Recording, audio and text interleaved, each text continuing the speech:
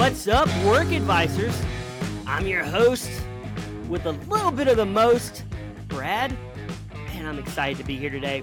We are talking to an actual doctor. We have not talked to a doctor in a long time. We talked to Dr. Langer way back in the early days of Work Advice for Me, but today, we're talking to Dr. Pepper Schwartz. How many of you guys like to drink Dr. Peppers? Because when I talk to Dr. Pepper Schwartz, I'm thinking about a Dr. Pepper immediately. Yeah. So that's just me. I'm thinking about that. Who is Dr. Pepper Schwartz? Well, she's been on lots of TV shows. She's been on Oprah. She is a sex doctor, a relationship doctor. She is on the show Married at First Sight. Now, at Valentine's, we got to hear Sam Roll, who was on that show, and now we're going to get to hear the doctor, who basically is the doctor of all the relationships they have on Married at First Sight. She's a blast. You're going to enjoy it. We're going to talk about relationships, parenting. Dr. Pepper, thank you so much for coming on. We do appreciate you here at Work Advice for Me, and you are the official, relationship and sex doctor of Work Advice for Me. Before we get to the show, please like and subscribe on iTunes and Spotify. If you like this show, tell your brothers, tell your sisters, tell your wife, tell your husband, tell your friends. They need to be part of the Work Advice fam and subscribe. It's free. And make sure you leave us a review on iTunes, Spotify. Tell us how much you like the show. We need that. And what else am I missing here? Oh, like us on Instagram, Work Advice for Me. Follow, slide into our DMs. Email me at the show if you want. workadviceforme@gmail.com. I'll answer your questions. Yeah, this question comes from Dolly. Well, hello, Dolly. She is in Atlanta, Georgia. We talk to a lot of people from Atlanta. I really like Atlanta. She says, Brad, what's one thing that you could tell us about relationships? That could be a tip for my husband and I. What's something that helps you? Okay. It's a little deep. I'm not a sex doctor. I'm not a doctor, Dolly. But I would say communication. Dolly, you have to communicate with your husband. If you communicate, your relationship will grow stronger. She's your best friend. He's your best friend. My wife's my best friend. Sorry, I went she. You got to be honest. You got to level with them, right? I level with my wife all the time. She levels with me. Sometimes she tells me things I don't want to hear, and I get angry. But I'd rather her tell me things I don't want to hear, Dolly, than things that she doesn't really mean. So be honest and communicate. Your marriage will improve, I promise. Thank you, Dolly. Now, it is about that time. It's about that time to crack open a can of Dr. Pepper and listen to Dr. Pepper Schwartz. She's going to be bringing it today, guys. I'm telling you. You want to sit back and relax? Now's your opportunity. Let's bring on Dr. Pepper. Okay, Dr. Pepper Schwartz, thank you so much for chatting with me today. I've been looking forward to this for a while, and you made some time, and I'm just really excited to talk to you. Thank you. You have such a wealth of knowledge, and to have you come on and spend a few minutes talking about what you do is fascinating to me, and I'm sure it's fascinating to the listeners. Can you take us back to what it was like for you growing up? Because I always love to know what people's childhood was like, because it helps shape who you are today. Absolutely. I had two parents who had grown up,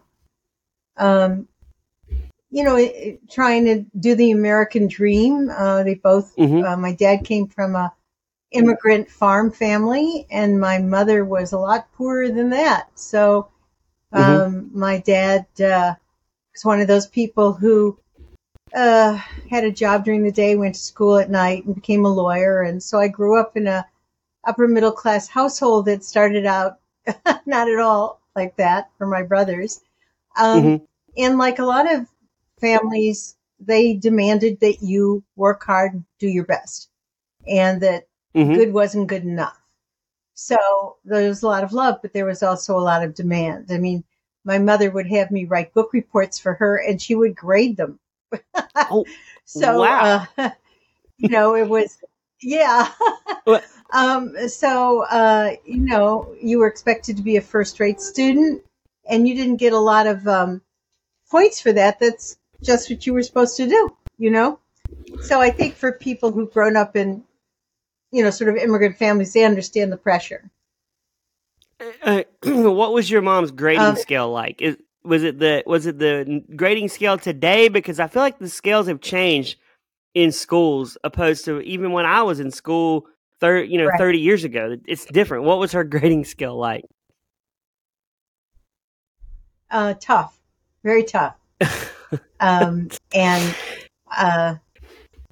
you didn't get like a gentleman A. You got not just a grade, but you got critique. Like this is unworthy of you, or this isn't your best work, or you didn't read that section well, or I mean, it was one of those teaching things that you're grateful for looking back, but not so grateful for in the moment. But they did. I remember my father, who had no idea what he was saying when he said it. When I got into Yale University for graduate school, Mm-hmm. he said to me, "Well, now I'm going to treat you seriously." I thought he Wow. did treat me seriously before then. Yeah. It, So it took yeah, Yale to, you're yeah, supposed to wow. be. Yeah, Uh, right. uh, okay, so I want to ask you this because my wife fusses at me about this a lot.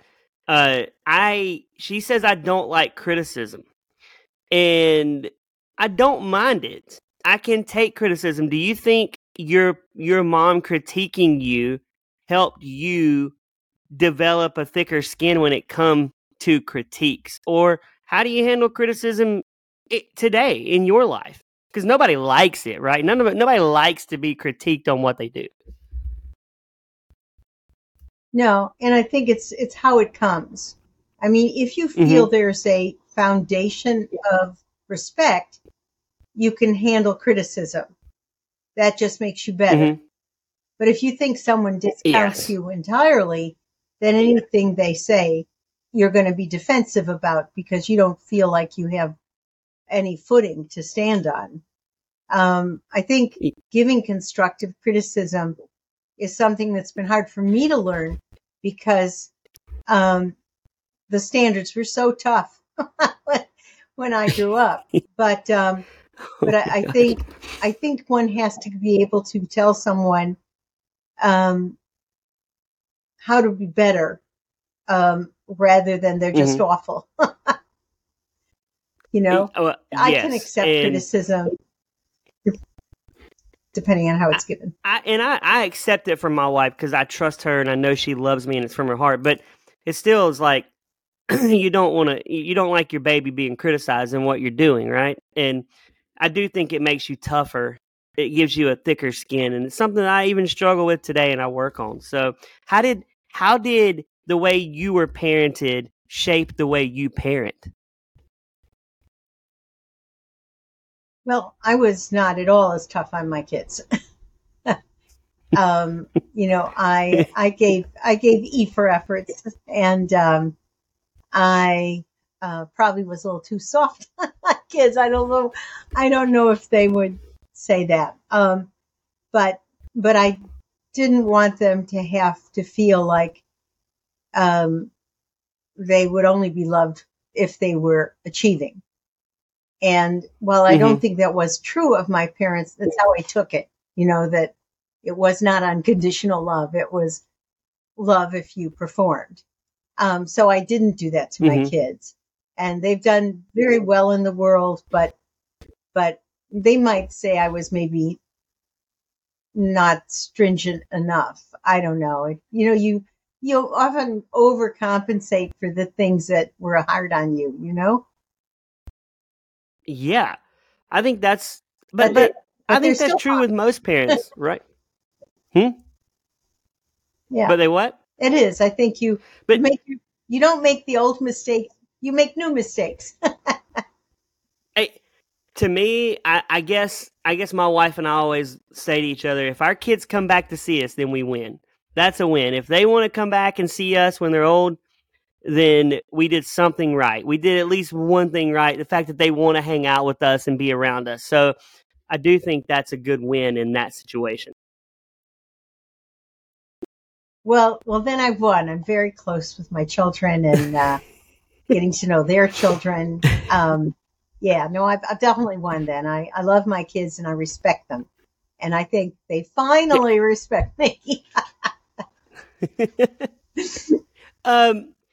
Okay, so how did you get into your field? Like, what drove you to what you are basically, you're a master at, in my opinion.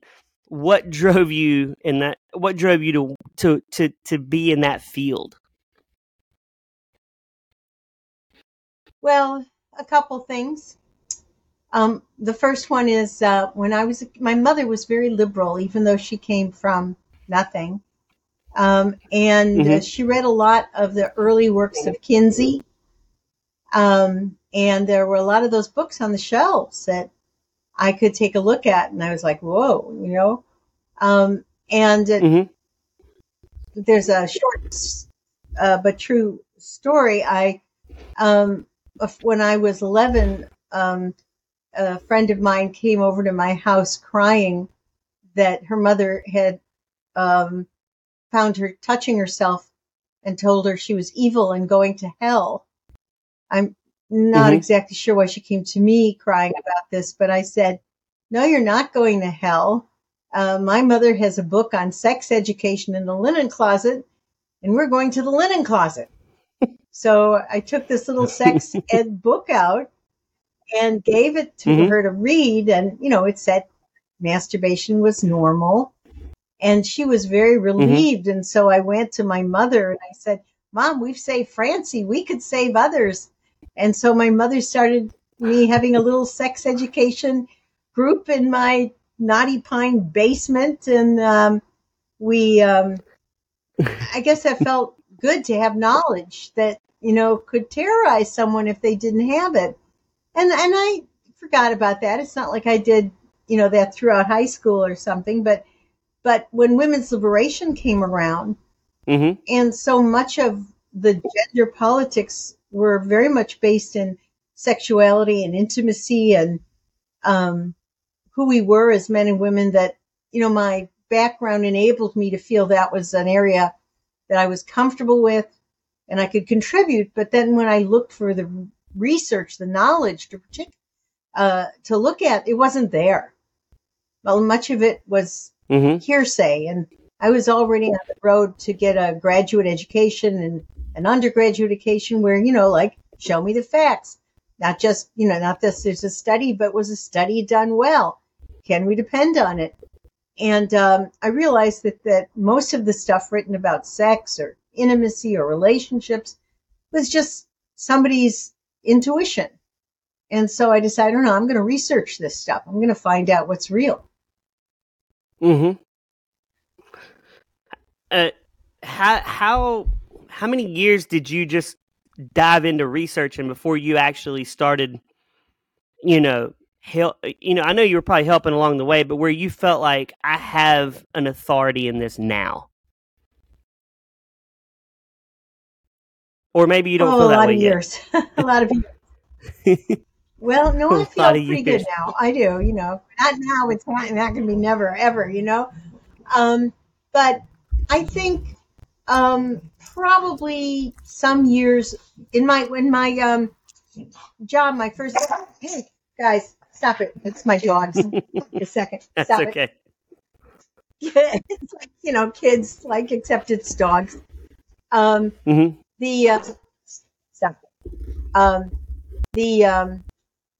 was I? I hope you can edit this. It's totally fine. I would say years of my being a professor at the University of Washington. I was in I had an idea. I came to the University of Washington with an idea of studying 4 kinds of relationships. And this was like in, you know, the 70s. married Okay. couples, living together couples, and then gay men and lesbians, so that I could compare all gender relationships where there was a lot of female background, all male relationships, and then take a look at how they compared to heterosexual married and cohabiting relationships, and also to see if all kinds of relationships, whether they were all men or all women or mixed gender, had things in common. Where were the differences? Where were the similarities? And I happened to have a gay colleague at UW who was very interested in looking at the gay couples in a scientific way. And so we wrote a research grant for the National Science Foundation, National Institutes of Mental Health, and we got that funded, and we did a very large study, 12,000 people, 600 interviews, that, when that was done and the book was out and there were many articles published, then I began to feel like I really know something now. I can talk from a well of data that isn't just small stuff. It's just I felt like I could establish myself, and I became an expert witness in some important trials, in the Don't Ask, Don't Tell trial, and with the Army, and in the gay marriage trials, and in a lot of custody trials. And so I really had to read not just my stuff, but everybody's stuff in order to be a witness in support of various kinds of important issues. Wow. What's it like being an expert witness on a trial? I feel like there's a lot of pressure in that. I watch a lot of Dateline, and they always bring in the expert witness. And I'm always like, wow, there's a lot of pressure because this person has to deliver the goods. Oh, yeah. Very stressful. You only do it. I only did it because I felt it was incumbent upon me because of the information I had.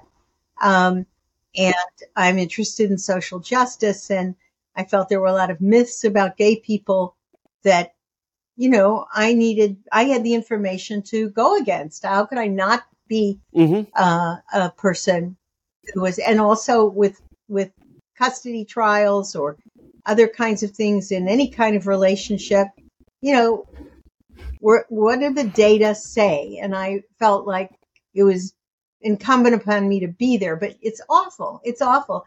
I mean, what they try and do, if they can't go after their knowledge, they go after you. They try and undermine your credibility. So it's no fun. I only did it because I had to. I felt I had to. What?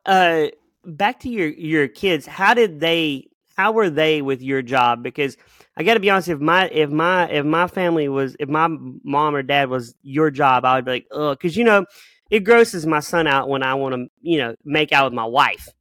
But I want him to see a healthy relationship, right? I mean, if he never sees me touch his mom, he's gonna think this dad. He's gonna take that into his marriage, right? And you want to show healthy relationships. Right. I agree. My kids were a little embarrassed about it in the beginning, but then it became something they could brag about. Cooper was on the football team, and I must have had not every football player, but a lot of them would come to me for advice.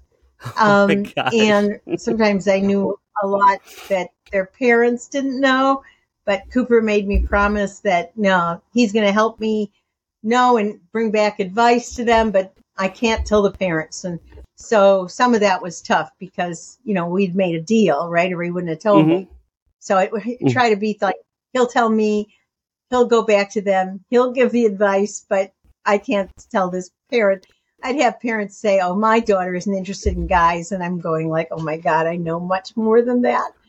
But in any case, he used to brag about, my mom's Dr. Pepper Schwartz, and look what I know, My daughter was embarrassed a little longer, but now she's a therapist, so it must have been a positive.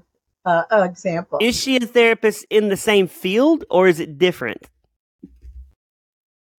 Pretty Did she similar, follow in your although footsteps? she pretty much, but she does do a lot of students, young students in crisis. But she also does some of the stuff I do.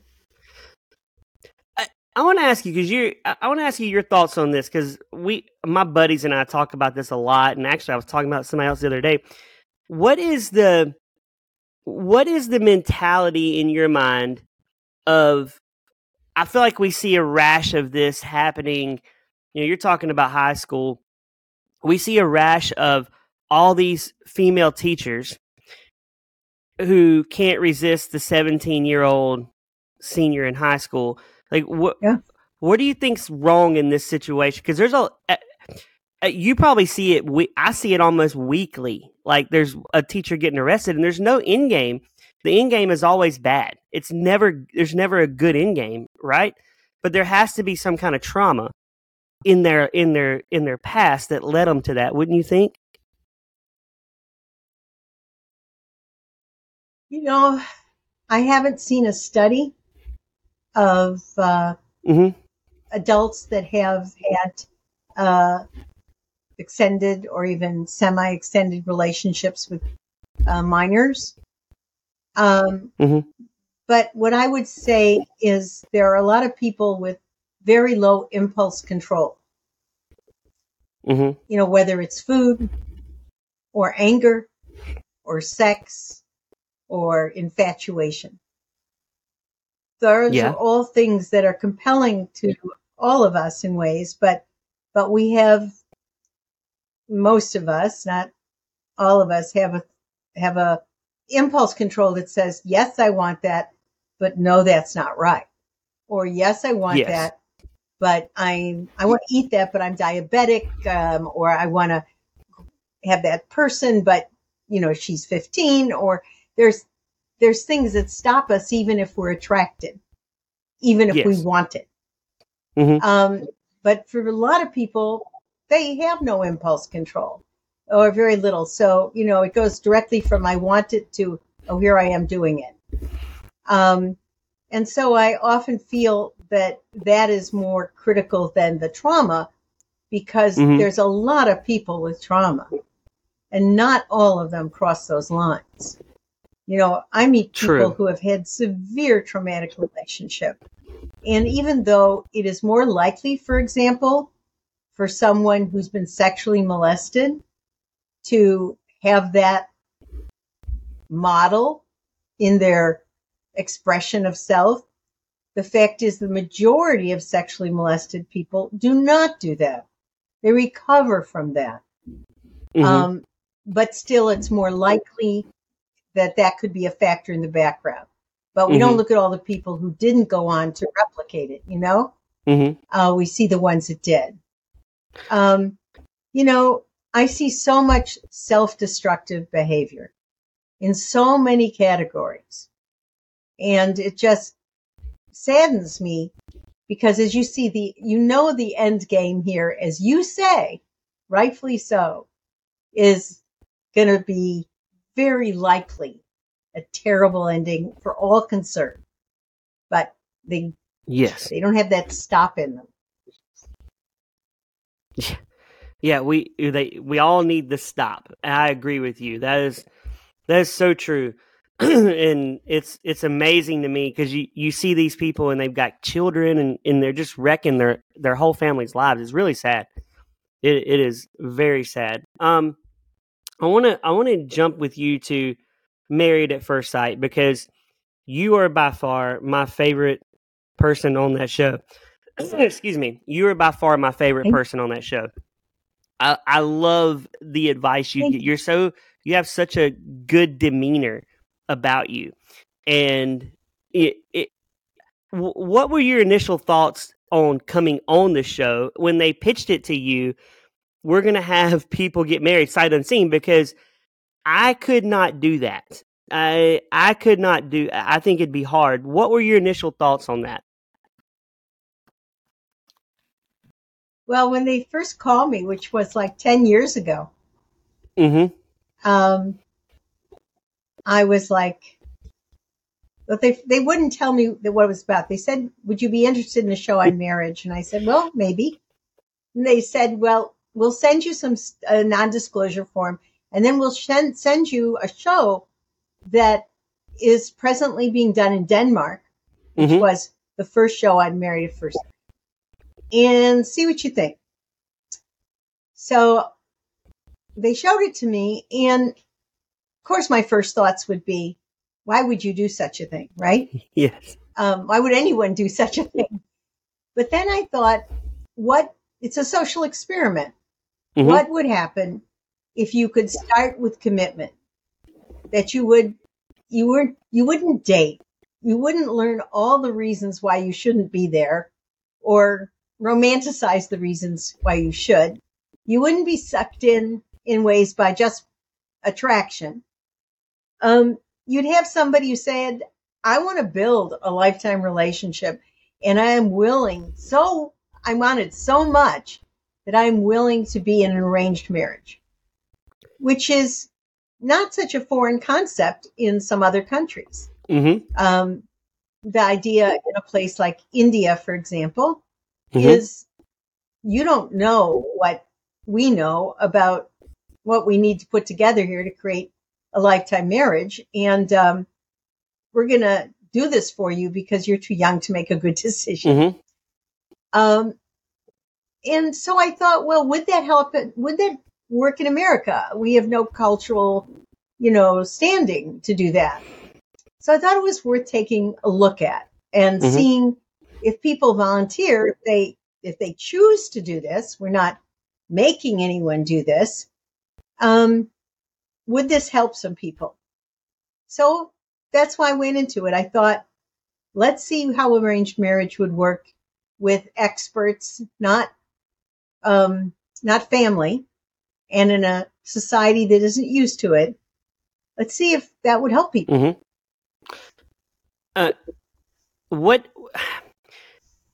What's the success rate?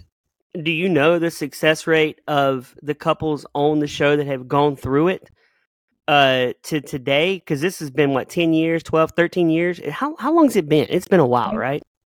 It's been a while. Is there a good Almost 11 success years. rate? Is it a good one? Well, I'd say it depends. This is going to be very lawyerly of me. It depends what you call success. For example, if someone, I take a real thing, is together 5 years, is that a success? That's a long time. I would call it a success because it's a marriage, Mm-hmm. So if we count those kinds of things as opposed to everybody who's still married, it's about 18 to 20%. So that's not as good as, others. We're probably somewhere between 40 and 50% in the country. Mm-hmm. But remember, our denominator is people who can't do this for themselves, people who've had trouble finding someone. So we get all the talented people in some ways out of the mix because they've been able to do it for themselves. And we get people who, for some reason, sometimes just bad luck, haven't been able to put together a marriage. We do have, I would say, about 14 couples that are together, or maybe more. I'm not sure about the number of couples, but we have at least 14 children. Wow. And we have 3 or 4 marriages that have 2 kids. So I feel very proud of that. When you watch, you may not watch it, but when you watch Love is Blind on Netflix, that's basically what you guys are doing on Married at First Sight. Minus, I mean, you're getting to know that person up to the marriage, but you're meeting them for the first time after you agree to propose to them. So it's kind of the same. It's in the same vein. You don't see them first, right? And it's kind of it's a good show, but it's kind of after what you guys do on Married at First Sight, in my opinion. Maybe I'm wrong.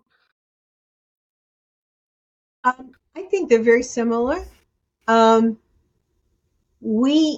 show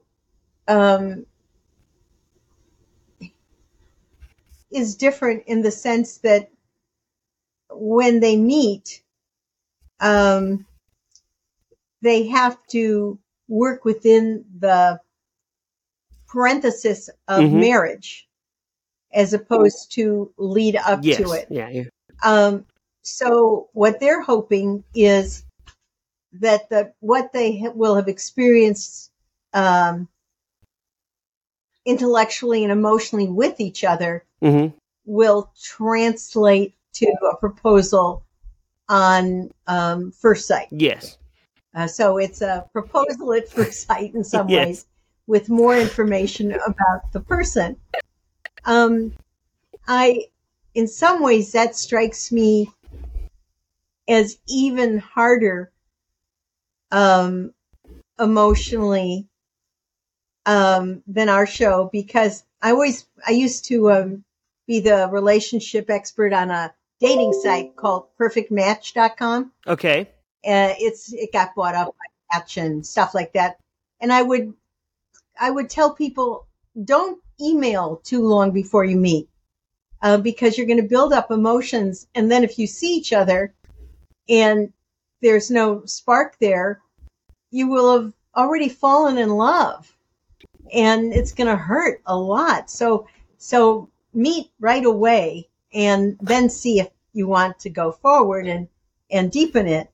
In this case, you were, in our case, you are trapped to give each other that time. For 8 weeks, we put you in this experiment, and we're hoping that we can support that marriage in such a way, with self-analysis, with advice, with expertise, with exercises, that we can bring you together.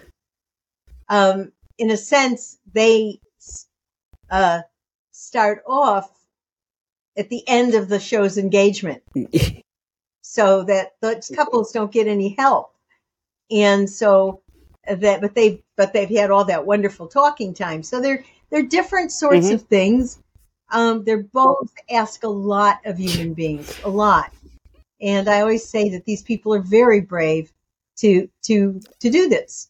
They are. I met my wife on eHarmony many, many years ago, and we emailed for about a week, and then we met. So you're right. You want to meet her. I couldn't wait to meet her. I was so excited to meet her, and I wake up excited to see her every day. So there's that joy even after 14 years of marriage, or almost 14. There's still that joy for me to see her every day and love on her. I had Sam Roll on. From Sam, yes. I love Sam. She was on, and we chatted, and I asked her a question, and you answered it without even knowing I asked her this. I said, why would you go on this show? Right? I felt like, I said, you probably had options outside of here. And she basically laid out, I was 30 and I was feeling like my time was running out and I wanted to do this. And, she said 20,000 people signed up to be on the show. I didn't think I would actually get picked. And then she got picked. But I guess what I want to ask you about, Sam said, I asked her to, basically when you see people and you're watching the show at home, because you don't get to see, you probably don't see their first reactions when they see their I don't know if you're there when they see them for the first time on their wedding day, probably not. Can you tell by just looking that this person, they're just, she's not into that guy, or that guy's not into her? I can see it. And we do get the pictures almost immediately. Oh, okay. But we get, to use some jargon, we get both false positives and false negatives. The false positive is oh my gosh, they really like the way that person looks. And then for whatever reason, that can fall apart almost immediately or very soon, even if you can see them really get off on the way that person looks. And we do try and match them with someone who looks something like the pictures of their exes. I mean, if we can't. Sometimes we can't. But because the other issues will be much stronger. Like there's, oh my gosh, these people should love each other because of X, Y, Z. No, they're not each other's usual type, but we've also had some false negatives. The most famous one of which was the first one with Doug and Jamie, where she collapsed sort of in a corner right after the wedding, saying, "Oh my God, what have I done?" And the experts have failed me. And they're our oldest couple. They're together and have 2 kids. I remember. I watched that season. I loved them. That was great. Yeah, and they're still great. So, sometimes if they're really someone who gives the other person a chance, they can understand the attractiveness of that person that might not just standing up at the altar might not show, the twinkle in that person's eye, their sense of humor, their fitness, or their whatever it is, that they're looking for. They need to give each other a chance. We try and pick people who tell us that they have become attracted to people over time. Mm-hmm. But sometimes they just stop almost like on hello. And we have made a bad choice then, because we try not to have people who just take a look and go like, well, that's not it. Mm-hmm. That we feel terrible when that happens. And it has happened. And it's everybody's fear. So you go off photos of exes. So I would submit like Cameron Diaz and all this, and you'd be like, oh, I guess we got to find a girl that looks like that. For me, if I was on the show. Well, if you dated Cameron Diaz, we would take it seriously. But as Pastor Cal often says, if you haven't dated a supermodel, you're not going to get one here either. So Dr. Pepper, do you have to see proof of me in the same photo with the person to know that's my ex? Well, normally there is a picture of them with this. If it's really an ex, they should have a picture somewhere, yes, of this person. But on the other hand, if they just send us pictures of supermodels or, everybody is Drake or somebody like that, I don't know. Mm-hmm. We're likely not to pair them at all. Yeah.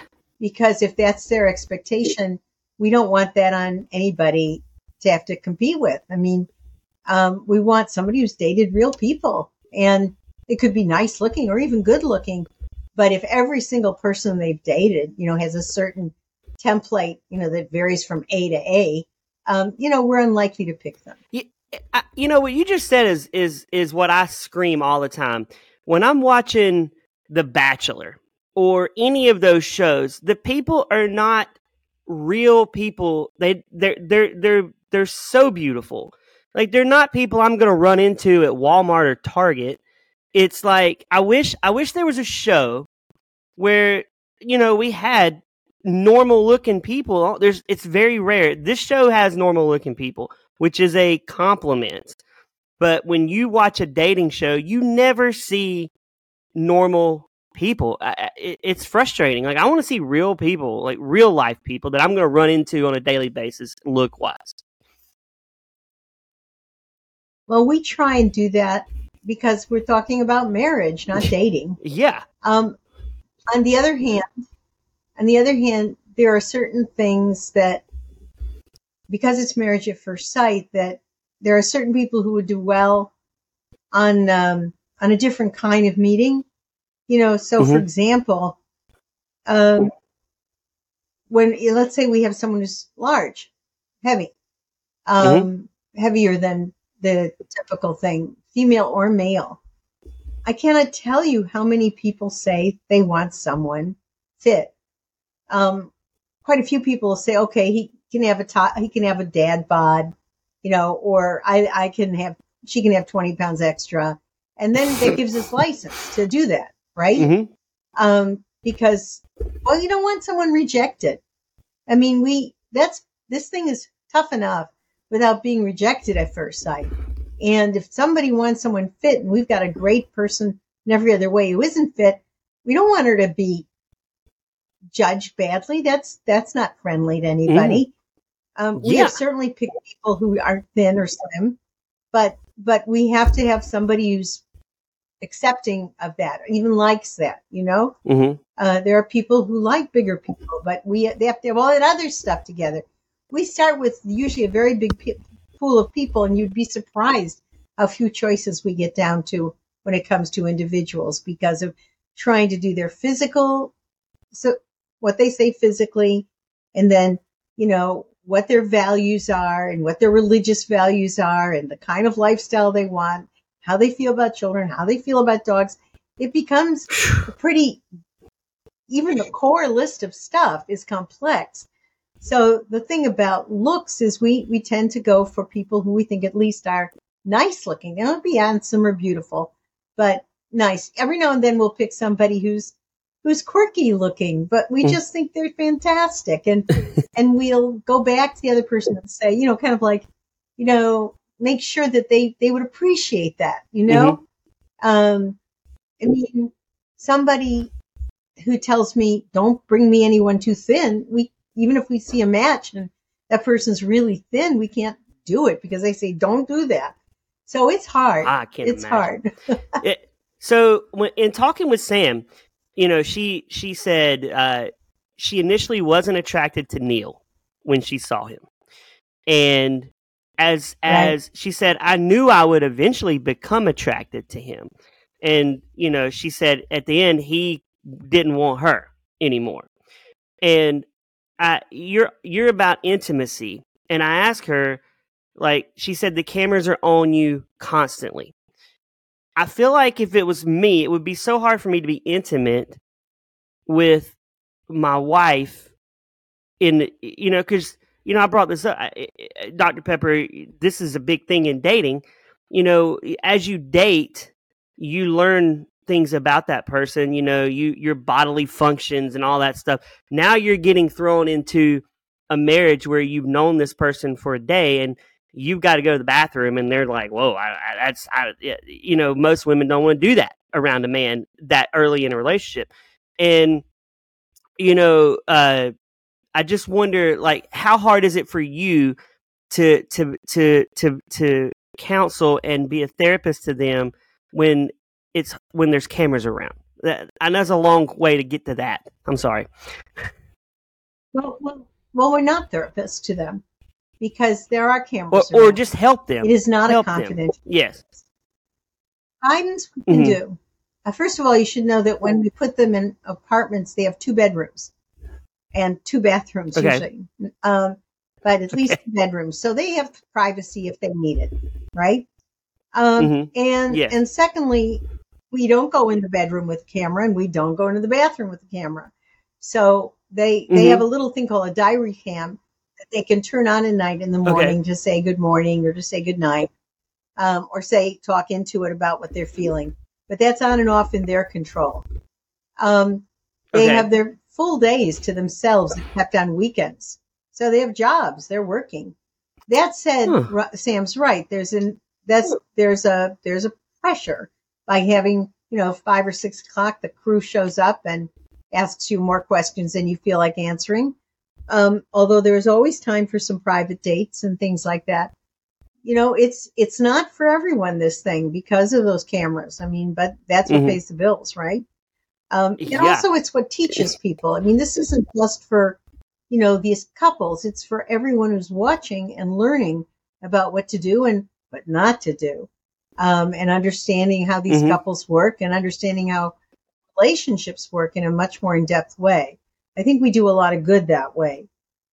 With Sam, I think Sam's a wonderful person. And I think what she would say and probably did say to you is, even if it didn't work, she found out a lot about herself that made her a better partner in the future. And I 100% think she Sam said that. Yes. feels that way. And I think a lot of her do that. Sam Sam learned a lot. It was almost as if you knew her, you knew what she would say. She said exactly that. She's like, I learned so much on that show. I would do it again, because it taught me so much. And I think at the end of the day, it's a great show. It's a great experiment that does work. In rounding out our conversation, what is what do you think the key, if people are listening right now and you could give them one tip, what's the key to what's something they could do to have a successful relationship if they're struggling right now and they're listening to this? Partner what they need to hear and what they need to see done that shows that you respect them. Always make your partner feel like they're respected, because then you can solve problems, then you can have conversations, then you can develop trust, and then you can create love. But if you ever feel like the person goes after your dignity, or you go after theirs, if they ever feel like they're not respected, you have no foundation. Mm-hmm. So I would say that's the great one advice. major thing to build on.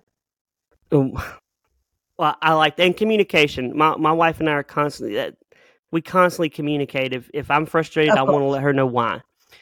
And she lets me know why she's frustrated with me, which is a lot because she gets frustrated a lot with me. But, communication for us has been number one. So, hey, Dr. Pepper, thank you so much for spending a few minutes with me and, chatting about such a fun show. I would encourage people to watch it. What's next for you? Anything you want to share? Well, we're in the season. Next season, we're just beginning Austin, this new season, and these things take up a lot of time. I retired from the university a year and a half ago. Juggling these two things was increasingly difficult. Finished a book last year called Relationship RX with Jessica Griffin, and I'm writing a column for Seattle Magazine. So still pretty busy. And then I've got 2 dogs and 4 grandchildren and a horse. I mean, I have a life, right? So you do. I'm very grateful for opportunities. I meant to ask you this, and it's very okay. I wanted to ask you. I meant to ask you this. What are your thoughts on? Because I love these other 2 shows that I feel like are branches from this, or at least by the same producers. We used to love to watch Arranged on FYI. Is that same producers, same creators? No, it's different creators. I don't think it's from Kinetic Productions, but it might, maybe. You know what? It's Lifetime, but it's different producers. Okay, and we also liked watching the 7-Year Switch. Okay, that was the 7-Year Switch. Producers and Jeff. That was a great show. Griffin, who I wrote my book with. Yes. Oh, really? Well, that's great. That's great. Yeah, it was a great show. Griffin, who was on that show? She and I wrote it together. Okay, but that's gone. Did you ever? What can I do? Did you ever appear on that show? No, I wasn't involved in 7-Year Switch, but my friend and colleague Jessica Griffin was on it. Oh, okay, yeah, and it was only 2 seasons, but we enjoyed watching it. And in a lot of ways, The Ultimatum on Netflix is that show.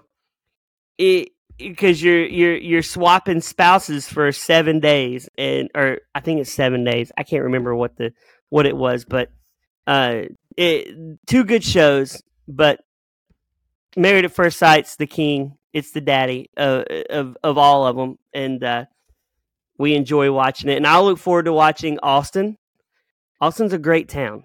I'm going to be heading there in a month, so I'm excited to go to Austin, and it's a fun town. So. Thank you, Dr. Pepper, for spending a few minutes with me, and we'll continue to follow your career, and we'll tune in to Married at First Sight. Thank you very much. I've enjoyed talking to you, too. Okay. I hope you truly enjoyed that conversation with Dr. Pepper Schwartz. Thank you, Dr. Pepper, for coming into the Work Advice family and spending some time with us. We are super excited that you chose to come talk to us. Thank you, thank you, thank you. Remember, like and subscribe itunes and Spotify. And slide into the DMs on Instagram. Follow us on Instagram, Work Advice for Me. You can email the show, workadviceforme@gmail.com. And always remember, this podcast is brought to you by Hopecast. And we are live and new every Tuesday. Don't forget, we have Reality Check with Heidi and Brad on Thursdays, every other Thursday, so you can start tuning into that. But other than that, I got to get out of here because I think I'm going to crack a can of Dr. Pepper open, talk to my wife. So I'll catch you on the flip side. My name's Brad, and this is Work Advice for Me.